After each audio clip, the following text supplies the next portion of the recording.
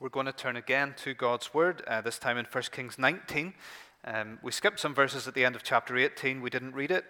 The people realize and confess that the Lord is God, and Elijah goes and prays for rain. He had to pray for a long time. He sent his servant 7 times to see if there was even a single cloud in the sky.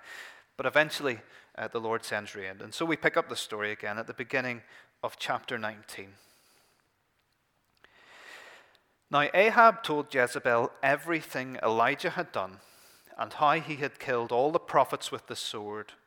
So Jezebel sent a messenger to Elijah to say, "May the gods deal with me, be it ever so severely, if by this time tomorrow I do not make your life like that of one of them." Elijah was afraid and ran for his life. When he came to Beersheba in Judah, he left his servant there, while he himself went a day's journey into the wilderness.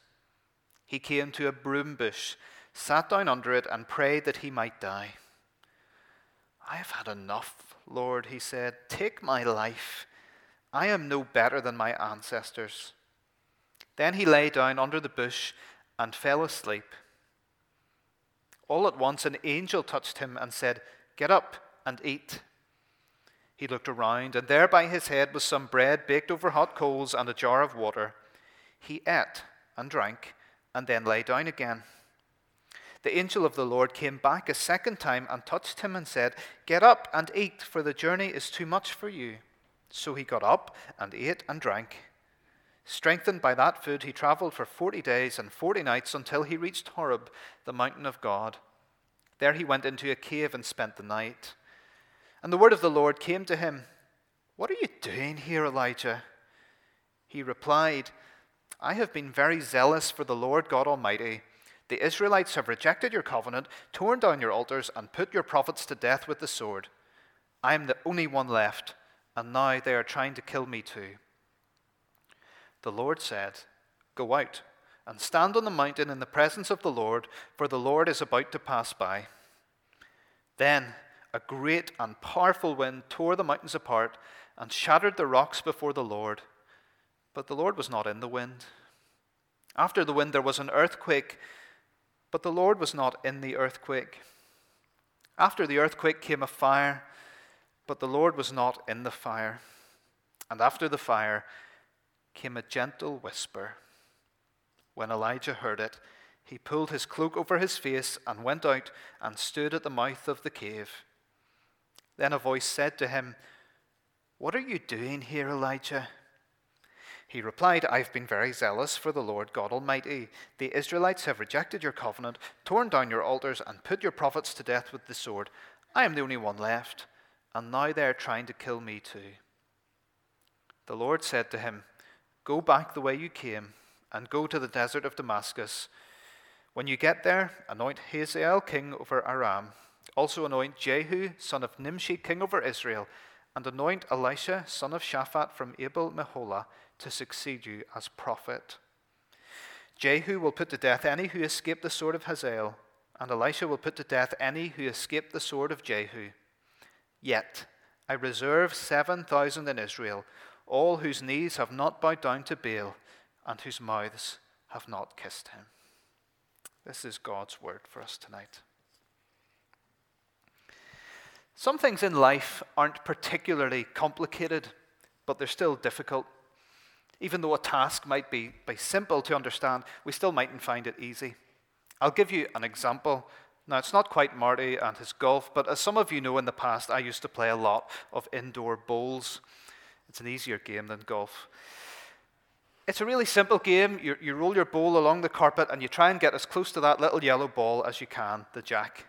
You have to get closer than your opponent does. Not complicated, but not easy. It's a difficult skill to master. Don't throw it too hard. Don't throw it too lightly. Don't throw it too far to the left or to the right. Don't throw it off the mat. Throw it in the right direction and at the right speed, and it'll get to the jack. Not complicated, but difficult, believe me. Another game I love to play, and you might not know this about me, is darts. Darts isn't complicated either. I like simple games. You have to score 501 points before your opponent does. Now, you have to score exactly 501. You have to finish on a double, which is one of the colored segments around the outside. But it's not complicated. Stand up and try and score more than the other fella or the other lady. It's not complicated, but it's hard. It's hard because I'm standing 8 feet away from the board, and the target that I'm trying to hit is only 8 millimeters, about a third of an inch high. The treble 20, which is the thing you probably want to hit. It's not complicated, but it's hard. Now, during the lockdown earlier this year, many of us joined together in a little book club online, and we read a little book together by Gary Miller called Need to Know. And here's what Gary says in that book. Living as a Christian is actually really simple. It is hard, but it's not complicated. We know what we're meant to do as a Christian. We understand that we're sinners and we need a Savior. We get what Jesus has done for us. We've responded to it. And so we know God and have life with Him forever. We get that. And so we wake up every morning in the light of that. And we live in the light of that message, or we try to, in a way that pleases God. It's not complicated, but it's hard. It's Romans 7 from this morning all over again. I know the things that I should do, but the things I should do are the things I don't do, and the things I shouldn't do, well, they're the things I end up doing. I know it, I get it, it's simple, but it's hard to do. And it's hard, I think, for two main reasons. Some of the hardship is self-inflicted. It's like the dart that isn't thrown straight and true, or the ball that we just throw off the side of the mat. We mess up. We're inclined to sin. That's one thing that makes the Christian life hard. But there are other things that aren't necessarily self-inflicted, things that are out of control. Like the dart that gets thrown straight and true, but it deflects off another dart on the board and goes into another target. Or the ball that you throw really well, right speed, right direction, but it rolls over a bump on the floor, or it hits somebody else's bowl that was in the way. How inconsiderate. And so it doesn't make it to the jack. Sometimes following Jesus is hard because of circumstances outside of our control, and it makes life difficult for us. And we can have real low moments in our faith. Moment when God seems less real to us. Moments when we don't feel close to Him. Moments when we're discouraged.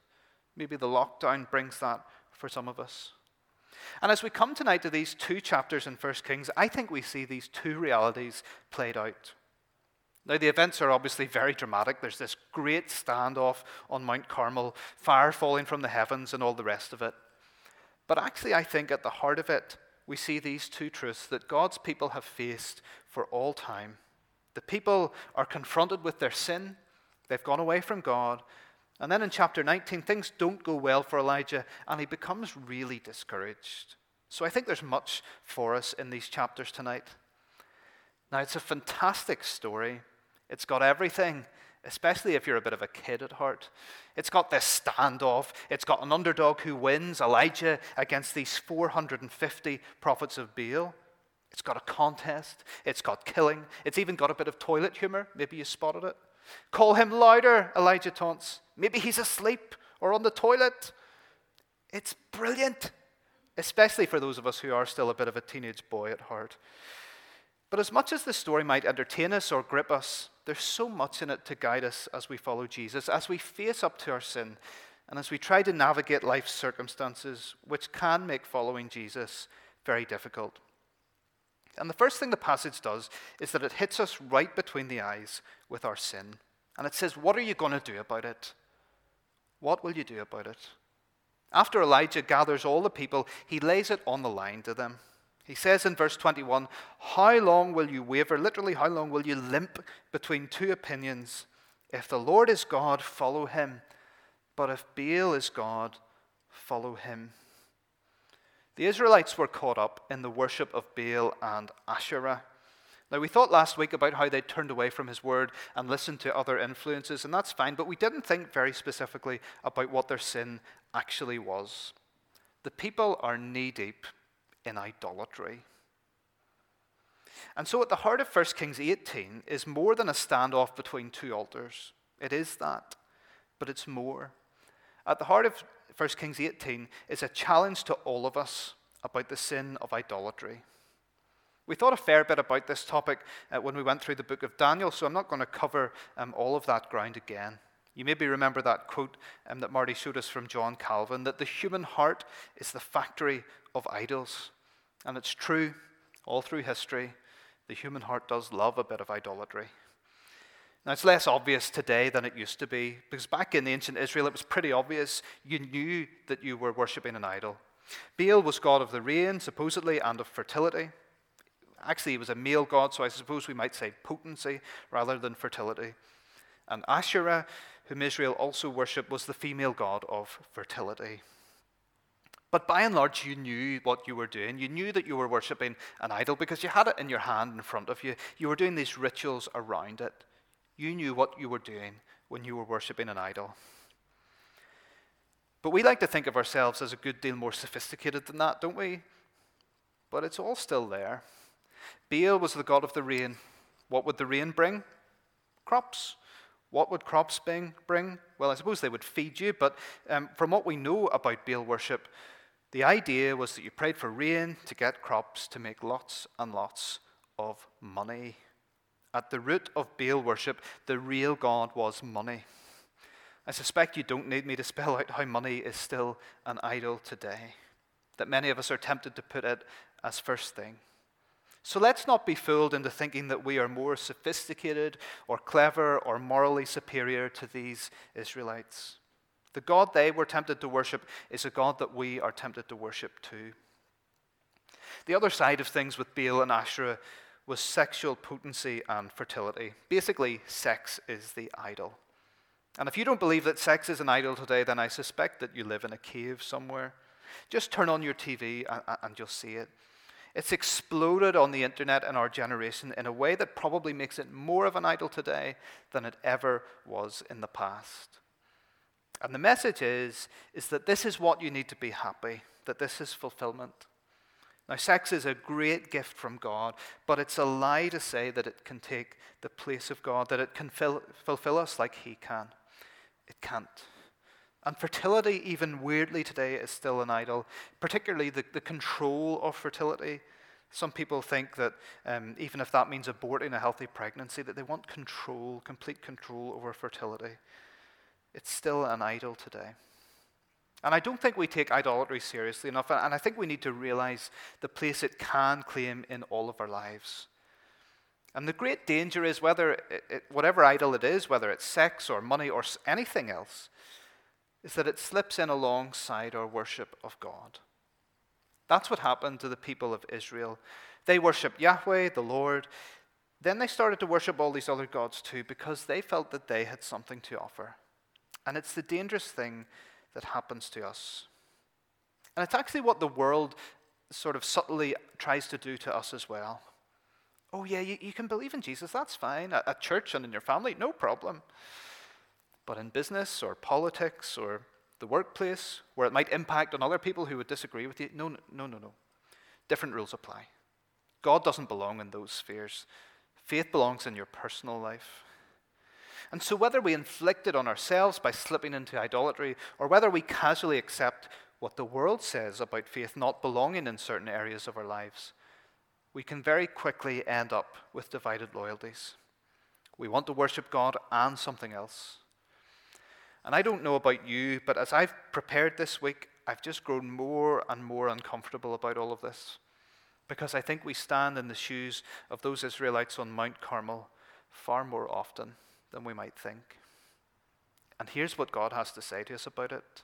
Through his prophet Elijah, how long will you waver between two opinions? If the Lord is God, follow him. But if Baal is God, follow him. Of course, Baal isn't God, so Elijah is effectively saying, deal with your sin. Don't waver between sin and God. Deal with your sin and follow God. But we see sin's danger here. Not only does it compete with God in our lives, it warps our view of God. It doesn't just sit alongside our worship of God, it affects it. It overtakes God in our thinking. Did you notice that happened to Ahab? In verse 17, when he saw Elijah, he said to him, is that you troubler of Israel? Now Ahab is quite clearly blaming Elijah for the drought. His sin has been exposed. He worships Baal. God announces a drought. His sin is exposed, but the sin has overtaken Ahab. No, he doesn't accept that could be the truth. No, that can't be it. I can't be wrong. It's not my sin that's caused this drought. It's that Elijah one. He said that Yahweh is the only God in Israel, and that must have made Baal angry. And that meant that Baal didn't send the rain. Yeah, that's it. It's his fault. Ahab's sin has been exposed, but his response is to become more entrenched in the sin, to make excuses, to blame somebody else. And he's so confident that when Elijah sets this challenge before him, bring all the people of Israel here, bring the 450 prophets of Baal and the 400 prophets of Asherah, bring them, Ahab does it. He's so confident that he's going to win. But it gets him nowhere, and it will get us nowhere either. That's one danger of slipping into idolatry, that we make excuses for it, that we convince ourselves that we're okay. Another danger, though, is to do nothing about it, and this is what the people do. Elijah calls out their sin. If the Lord is God, follow him, he says. And what happens at the end of verse 21? We read, but the people said nothing. And that's often the case with our sin when we see it. We don't want to deal with it. We know it will be hard. We know it will be a battle. Marty was saying that this morning. We kind of expect if you put something to death that it'll fight back. So we just do nothing about it. We believe the lie that we can do both things, to keep doing what we're doing and worship God too. Sure, we don't have to choose. God knows we love him, so that'll be fine, all right? I don't need to deal with it. But their silence is an answer. They remain silent. And the author of Kings actually does something really clever here. It's clearer in the Hebrew. But there's a big parallel between their silence and the silence that comes from Baal when his prophets call. In other words, their decision to remain silent is a decision to remain in their sin. They don't see the big deal. They can worship two gods. And we do the same so often. We don't want the pain of dealing with our sin. We don't want to give up watching this or indulging in that. We don't want the argument with people we disagree with. We like having money as our other God because it gives us a good life. Whatever it is, we live with our sin. But this is foolish. Sin is dangerous. The Apostle James says, after desire has conceived, it gives birth to sin. And sin, when it is full grown, gives birth to death. Every time God says something to us about sin through his word, how do we respond to it? Because our silence, our inaction, is an answer. I think I see this in two big ways in church. One is what I've been talking about. Christians who allow sin to creep in, who allow idolatry to become part of their lives. And they see it, maybe they listen to a sermon like this one, or maybe as God speaks to them through the word in another place, maybe in their own devotion, but they don't see the seriousness of it, and so they remain silent. They do nothing about it. Friends, if the Lord is laying it on your heart tonight, do not be silent. We need to hear James's warning. Sin is disastrous. We need to deal with it because if we let it fester, then it will lead us in a direction that is not Godward. We will grieve the Spirit. We won't produce his fruit in our lives. We will live in disobedience to God. If the Lord is God, follow him. And the second way I think we see it is equally troubling, if not more so. And that is people who sit in church who have never dealt with their sin. In my home congregation, the previous minister retired a few years ago, and he'd been minister for 27 years there. And when he retired, one of the things that he said was that what bothered him most was that there were people in the church who had sat there Sunday after Sunday for all those years and had never responded to the gospel. They knew it inside out. They didn't need it explained to them again. But for one reason or another, they didn't follow. Maybe some loved the world too much. Oh, if I became a Christian, I'd have to give up whatever. So they live on with divided loyalties, having some knowledge of God but not following him. Others maybe felt that they weren't up to the task. Others were just maybe comfortable where they were. I quite like my churchy life, but I don't want to take it too seriously. My life's quite nice. But friends, if that is you tonight, then please do not be silent in your response to the Lord's call, because you also need to heed the warning of the Word of God.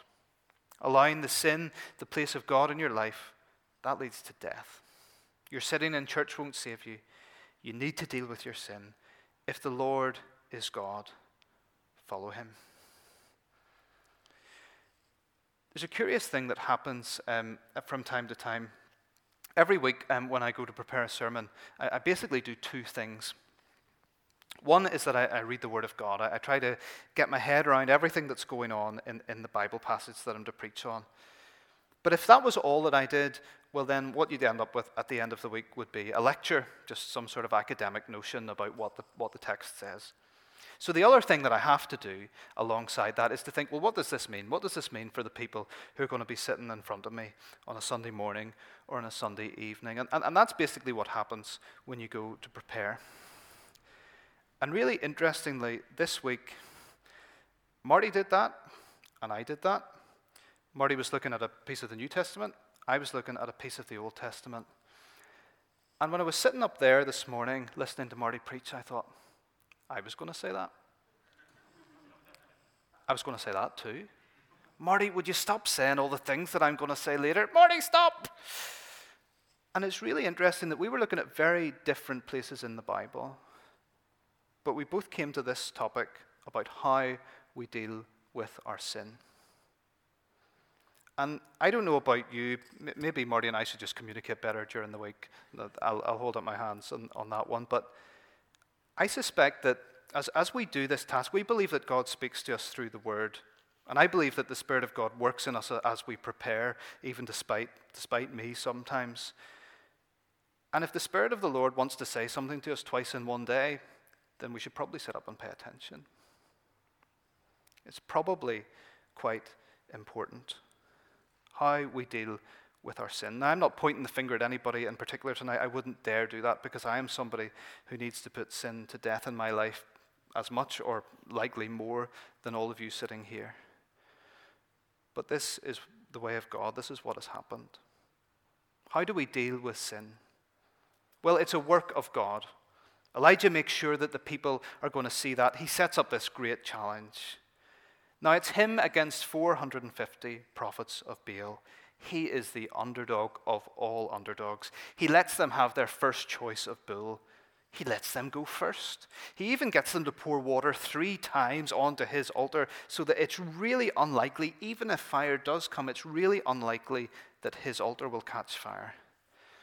The people agree to this contest. Why do they agree to this idea of fire falling from the sky? Well, they haven't completely forgotten their history.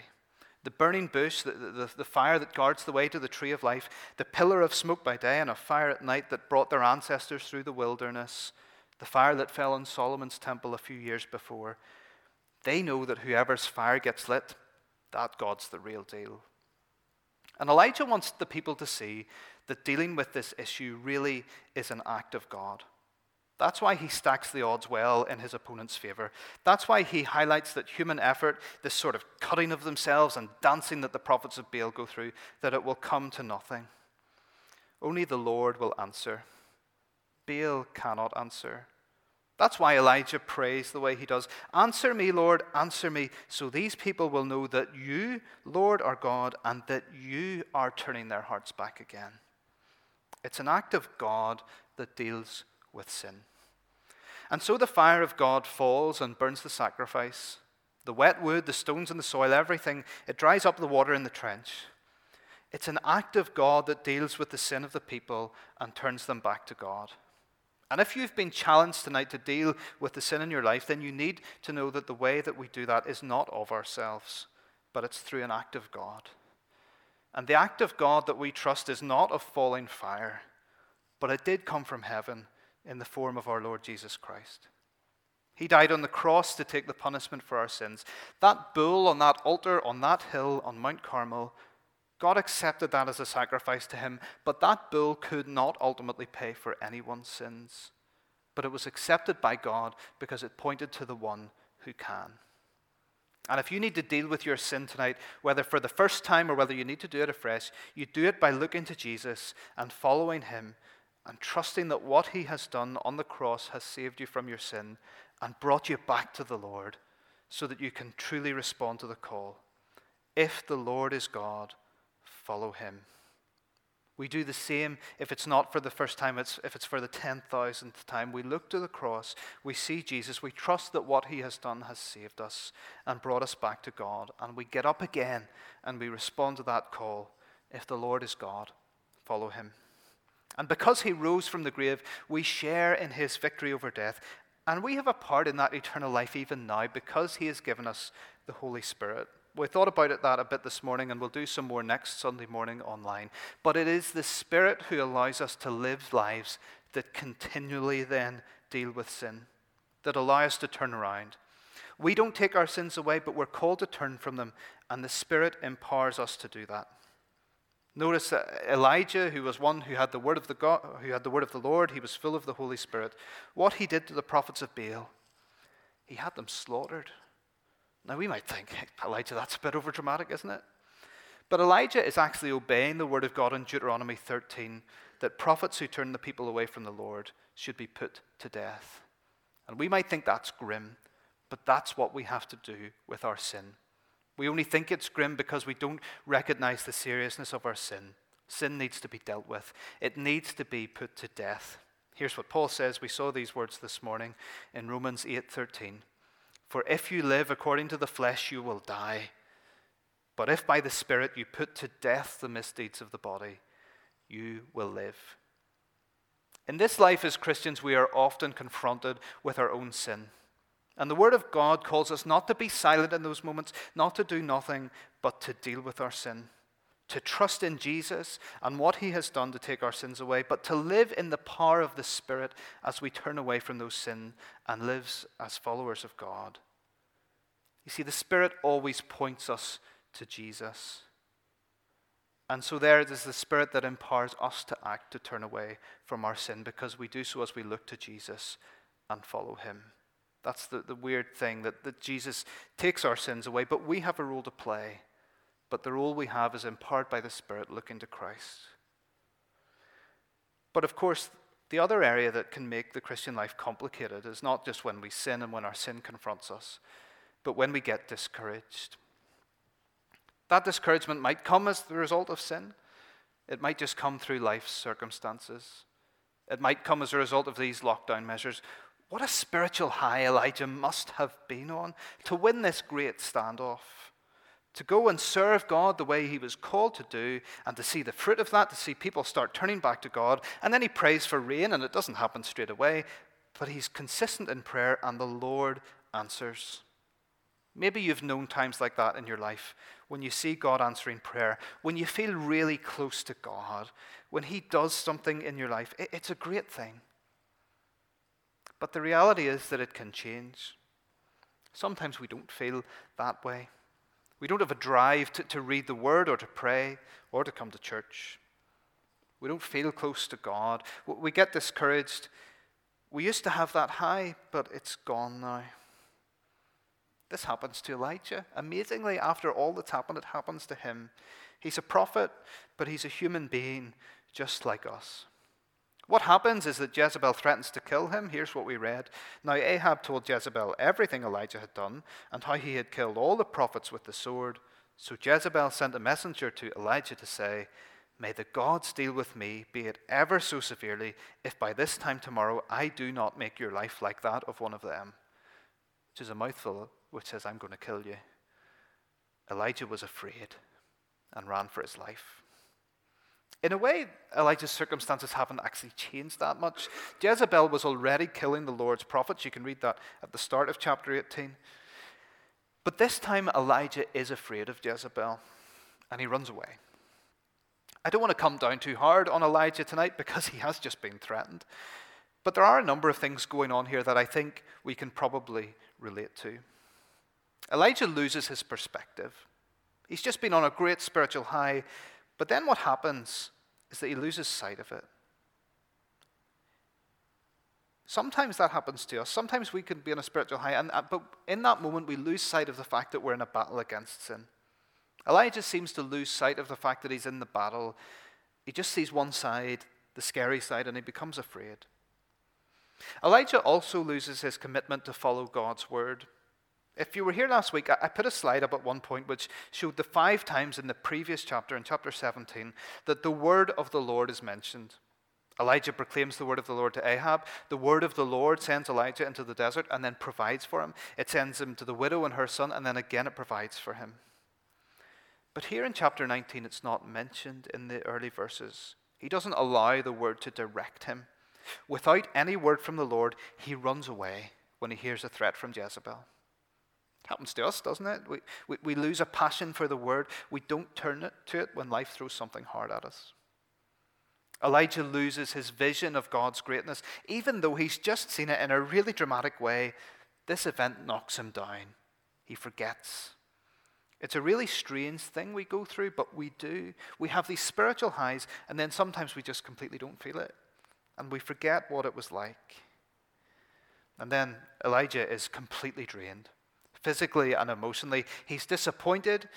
He might have expected a revival after the events on Mount Carmel. And while people did turn back to God, if we read on in Kings, it didn't have the effect that you might think it would have. Elijah becomes isolated. He leaves his servant behind and then goes a few days' journey alone into the desert. And that is neither healthy nor wise. And he believes half-truths. He thinks he's the only prophet left. Now, he is marginalized, but he's not the only prophet left. And so it leads him to self-pity, to self-righteousness. I'm the only one. I'm the only faithful one. And to self-importance. And it leads him to say, I've had enough, Lord. Take my life. Now, hopefully we don't sink that low. And if you ever do, please reach out to me or to Marty or to a Christian you can trust. But I think we can all experience the kind of draining effect that this has when we're discouraged and low in our faith. But there are a number of things that happened to Elijah that I think can encourage us tonight, and a number of practical things we can do too. We don't have time to go into this great vision that he sees. But one thing we can do is at times like this, we can allow ourselves not to become isolated. Trying to do this walk of faith thing alone, it's a real temptation at times, because when we're struggling, we think we can't tell anyone. We think it makes us look bad or weak. But that kind of thinking is a sin in itself, because it's pride, that I have to look good and appear a certain way. But you'll find if you take a Christian with you on that journey, you can share the burden. You'll find very quickly that you're not the only one who isn't perfect as you follow Jesus. About 5 years ago now, I was leading a mission team overseas, and one of the team members, who was a young Christian guy, took me aside at one point and said to me, John, I've been wanting to speak to you. I haven't had the courage yet, but I don't know how to say this, but I've really been struggling in my walk with the Lord. I've been facing a lot of temptation, and I've been watching a lot of pornography. Now, I won't go into all the details, but what that did for him was not only a huge relief, but it meant that he was no longer facing that battle alone. He actually told more than just me over a period of time. So he found himself with a group of people around him who were praying for him, checking in on him, walking this road with him. And suddenly he wasn't facing the temptation alone. When temptation came along, he had people he could reach out to. It didn't stop the temptation cropping up, but it changed everything for him. His whole mood, the way he used to beat himself up about it, the way he used to carry the burden alone. And it transformed his relationship with the Lord. We're meant to carry one another's burdens. God gave Elijah an angel at first and then a companion in Elisha. I know it might be difficult in another short lockdown, but make the effort. Pick up the phone if it's what you need to do. Whether it's because of a sin or whether it's just because you're feeling low in your walk with the Lord. Don't walk the road of spiritual discouragement alone. We're not meant to. Another practical thing we can do is to make sure we're physically well as much as it's in our control. Make sure that we eat well. The angel fed Elijah. Make sure that we're all rested up. The Lord knows that we need these things, and it's no surprise that when the world runs us ragged, we can struggle in our walk with the Lord. Do what you need to do to unwind. Make sure you take all your holidays from work and be off. Don't just work on through it. Don't exhaust yourself at home.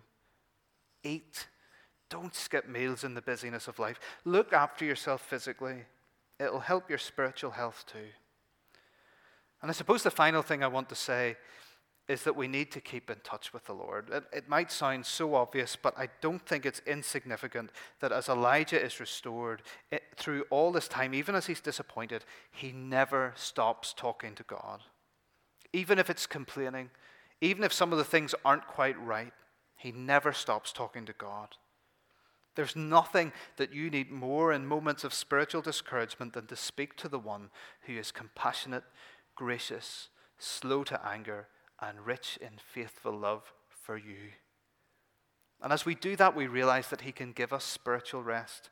Jesus said, "Come to me, all you who are weary and burdened, and I will give you rest." When you've had enough, you need to come to Jesus because he is enough. And what you might find might not be dramatic Mount Carmel style fire from heaven. For Elijah in this moment, it's a whisper. It's a still small voice telling him that God is faithful, that he hasn't forgotten his promises, that he will keep a remnant for himself, that Elijah is to go and anoint some people as a part of that. And as we come to Jesus, we hear that still small voice reminding us that we are loved and cherished and accepted and forgiven, and that nothing the world throws at us can change that, and that he still has a purpose for us in the here and now as his followers. Let's pray together. Father, we give you thanks that you are faithful even when we are faithless. Lord, we know in this life that we sin often and we lose sight of you and can become discouraged in following you. We praise you that by your power and grace, you keep us and you give us all we need to follow Jesus. Thank you for sending him into the world, and thank you that he obeyed all the way to the cross for us. Help us to embrace the power you offer through the Holy Spirit as we face all kinds of opposition to faith in him for his sake. Amen.